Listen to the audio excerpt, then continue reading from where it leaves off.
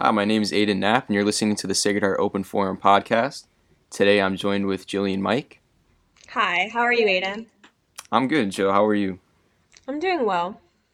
And today we have a very special interview with somebody who works in the radio. His name is John Gallo, and he's a producer for the Rob Dibble Show for 97.9 and ESPN, and he had some great things to say. So here we go. My name is Aiden Knapp, and today I'm joined with Jillian Mike and John Gallo. And today we're going to be talking about radio and producing a radio show. First question for John: what got you interested in radio? Oh yeah, I've always loved radio, even since I was a kid growing up. I have a deep love of music and a huge love of sports, probably more so than music. And doing radio is just a great way to be able to combine the two. Adding music into the show every day, doing a talk radio, talk sports show. It was great to be able to do everything that I've loved, and being able to add that music. I just really enjoy that.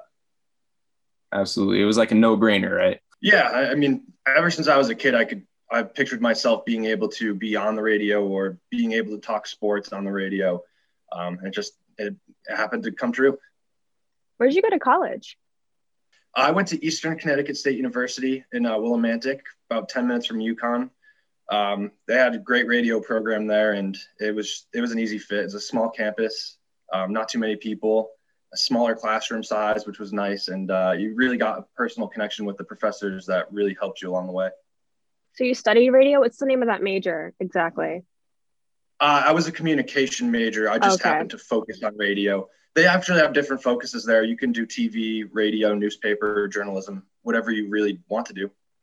Was there a radio show for the school that you worked on, I'm assuming? Yeah, they have a radio program there. And really, you can just sign up from freshman year on. You can sign up for an hour-long show per week, or hour show daily, 2-hour shows, whatever you want to do. They were really nice with that and accommodating, and really helped you along the way it gets started. Nice. That's awesome. How long have you produced the Rob Dibble Show? I've been producing it for 3 years. I also did a year as an intern where I associate produced, and that really kind of helped me get my foot in the door there and learn the base of producing. What do you find are the biggest challenges you face producing a radio talk show? Our show is live, and when people say live in radio, they usually don't mean live because of the growth in technology. But we are actually live. When I turn microphones on, anything that's said is going over the air. So, I mean, it could be a challenge with some guests because we range from guests from athletes to former athletes, or no filter. We just had an MMA fighter on the other day who's fighting tonight for a championship belt. So he's pretty fired up, and sometimes they can get a little riled up on the air and say things they probably shouldn't. So you have to be always paying attention and always listening to make sure that everything is legally safe to be on the radio. Now, you said radio is not always live. Does that mean that some radio stations don't do their material live over microphones? Yes, in a way. So with the advancement in technology with radio, they have these things, or they have this style where they can voice track, where they can go into their studio and in 20 minutes, 30 minutes, they can put all the music in that's going to play, and then put it in all their commercial breaks between songs. So like they'll come on and be like, hey, all right, you listen to the Foo Fighters there. Coming up next, we'll have Greta Van Fleet. And they can do that at 10 in the morning, and that show will air at midnight that night, and it's all set, and they don't have to be there for it. They can do it. The only challenge with that is you kind of eliminate the element of talking to your local listenership, where people can call, but there's no one there to answer. So a lot of them will, when they have day shifts, they'll go to their studio and do a couple breaks ahead of time. And then they'll be there for if someone calls, they can put someone on the air, they can record that and make it sound like it's live. It's actually very cool how they make it sound where you would never know that this was taped hours ago. Yeah, that's really interesting. I never would have known that. Yeah, I wouldn't have either. I never really thought about it that hard. Yeah, I never thought about it either. When I got to iHeart as an intern and I saw that, my mind was blown. It's like, everyone's been lying to me my entire life. So you mentioned your internship was that at iHeart. So that was how you got your foot in the door. Do you want to elaborate more on that? How you got it, when you got it exactly? Yeah, I happened to meet the former program director of our student, and he was kind of transitioning out of Hartford and going back to Denver, Colorado, where he was originally from. And just getting to know him, he told me the internship program was starting up again, and told me how to apply for that. So I did, and he kind of helped me get into the building a little bit. And then from there, as an intern, we just, you do every aspect of radio, like sitting with salespeople to learn that side of it, to being in the studios when people are recording shows, or, I was associate producing Dibble show that I'm on now, where I would just sit there and I would do pre-production stuff, like what you guys are doing with podcasting. I had to do all of that, and it really helped me learn every element of radio. I even did promotion stuff. So I was going to events, sitting outside, handing out prizes to people, and just, trying to spread the awareness of the station and like what we're doing, which was pretty enjoyable too, to get to interact with a lot of the listeners. So the interns, it seems like, have a lot on their plates when they first go, right? Yeah, you do have a lot. I mean, you work normal hours. Like, you usually work about 30 hours a week there. They're pretty good about it. And you're always doing something.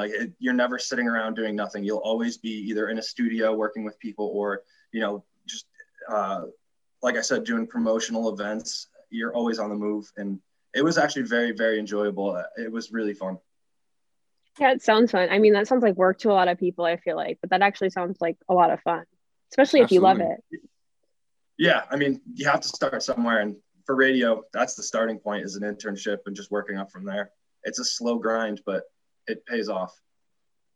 So, John, what do you think of talk radio in the modern age? Like, what place do you think it has in our society today and as the future goes on? Yeah, I mean, I would like to say that I think there's a bright future for it, but we've seen with podcasting and internet radio that really is the future. And as much as it scares me that it's kind of phasing out live radio, I don't think live radio will totally be gone, just because, when things happen like a pandemic, or, hurricanes, or bad weather, anything, live radio is the way to get information. And we may be just a sports show, but when things like that happen, we're there on live to break the news and, take calls and everything. But yeah, podcasting and everything is the future. How much technology has grown in radio. It's made it too easy to not be live. Like, you can make anything sound live. And I mean, that's cool, but I love doing live talk radio. I like being on the air. I don't like being able to fix mistakes. I like to just be able to just go and work through it, because it adds vulnerability almost to the show, where people see what you actually are like. And in the moment, like talking, that you get your raw emotion of a sports take or anything, and just, your feedback right away. There's no thinking about it for 5 minutes and then responding. You got to come up with it and go. Like authenticity. Right. It's almost like improv. Other than that improv authenticity kind of feeling, what's your favorite part about your job and working in live radio in general? You know what? I really like that I have more of a behind the scenes role, and that's what producing is. You may not get airtime, but with our show, Rob and Ben, his co-host, they've been so great to me from the day one, even as an intern, where they've encouraged me to jump into the conversation whenever. And even when we have guests on, they say, don't be afraid to ask a question if you have one. And it's really helped me grow and be more comfortable on a microphone. Now, when you do get a chance to talk, what is your favorite professional sport to talk about? I'm a big baseball fan, and a big hockey fan, which hockey doesn't get a lot of sports talk airtime. So it's nice to be able to bring that. And, in Connecticut too, we're in Hartford. So there's a huge Hartford Whalers following that. The team is gone, but that love of that team is still here around. So it's really cool to be able to connect with a lot of the hockey fans in Connecticut, because there are a ton. But we are primarily a baseball show, and I grew up playing baseball. It's one of my favorite sports, and it's really, really cool to be able to talk baseball with a World Series champion every day. It's a blessing. And just the amount of guests we get on from the baseball world too it's very, very cool to be able to interact with people around the sport every day. And you kind of feel validated, where you growing up as a fan, like you have all these takes and be like, I think this should happen, or this, and it's nice to be able to have that validation when, a pro athlete or former manager or whatever is like, you know what, I agree with you. That's a good point. Like, it's pretty cool to kind of adds from like, oh, okay, I'm not just a dumb fan anymore. Like I could go with this. You've mentioned having guests on the show. Who do you think the most interesting person that has been on the show was? That's a tough question. We've had so many different guests. The nice thing with our show is we stay not only local, but we do national stuff as well. So, local, like during this pandemic, it was really cool to have on Glenn Lungarini, who's the director of the CIAC. It was cool to be able to hear everything that was going on with the Department of Health and when high school sports and college sports in the area were going to be able to play and how. That was pretty cool. We have UConn coaches on all the time. Like Coach Gino is awesome. Coach Dan Hurley is great. Love Coach Calhoun. We get him on every now and then, which is just so cool because he's a legend. And but as far as my favorite guest, it's tough, but I would probably have to say any of the former Red Sox that we've had on. Some of the legends like Fred Lynn, Wade Boggs. It's just really cool. Like we've had Johnny Damon on like 2 years ago or so. Kevin Youkilis pretty recently actually. And I'm just a huge Red Sox fan, so it's really cool to be able to talk to guys that you got to watch play and just have seen. That's been very exciting. That's cool. I'm from a Red Sox family too. I don't really follow baseball, but Red Sox. Well. Is everyone on the show a Red Sox fan? Right. No, I'm actually the only Red Sox fan on the show. We have a bunch of people that work with us that are Red Sox fans, but Rob played for the Cincinnati Reds amongst other teams like the Brewers and the Marlins. So he's just a huge fan of baseball. I mean, obviously he won the World Series with the Reds, so he's going to have, love and support them more than all. But yeah, my Ben, his co-host, is actually from Indiana, and he grew up a Chicago Cubs fan. Me to talk the local Red Sox stuff. Rob talks every team because he's just really good at talking baseball and knowing the sport as much as he does. And Ben adds that Midwestern and, that vibe to it where, we get a different perspective that we normally don't see in the East Coast. That's awesome. Yeah, having like a diverse group that can bring in many different perspectives. Absolutely. Now, John, do you have any advice for individuals who would want to pursue a similar career as you or like build their own talk show? Well, I think you guys are starting with a great, starting point here with doing a podcast because, like I said, it is the future. And I really encourage more people to get into podcasting. It's a challenge, but it's fun and it's rewarding. And honestly, just keep everything you guys do. When you record anything, make sure you have it not only in your school files or however you're doing this, but have it in your personal files too for down the road where you can keep a portfolio together. And when you apply for different radio jobs, you can have for instance, a website where all of your audio is and be like, hey, if you go to this website, you can see all of the stuff that I've done over the years. And, here's how I sound on the radio. Here's some, different elements that I use behind the scenes.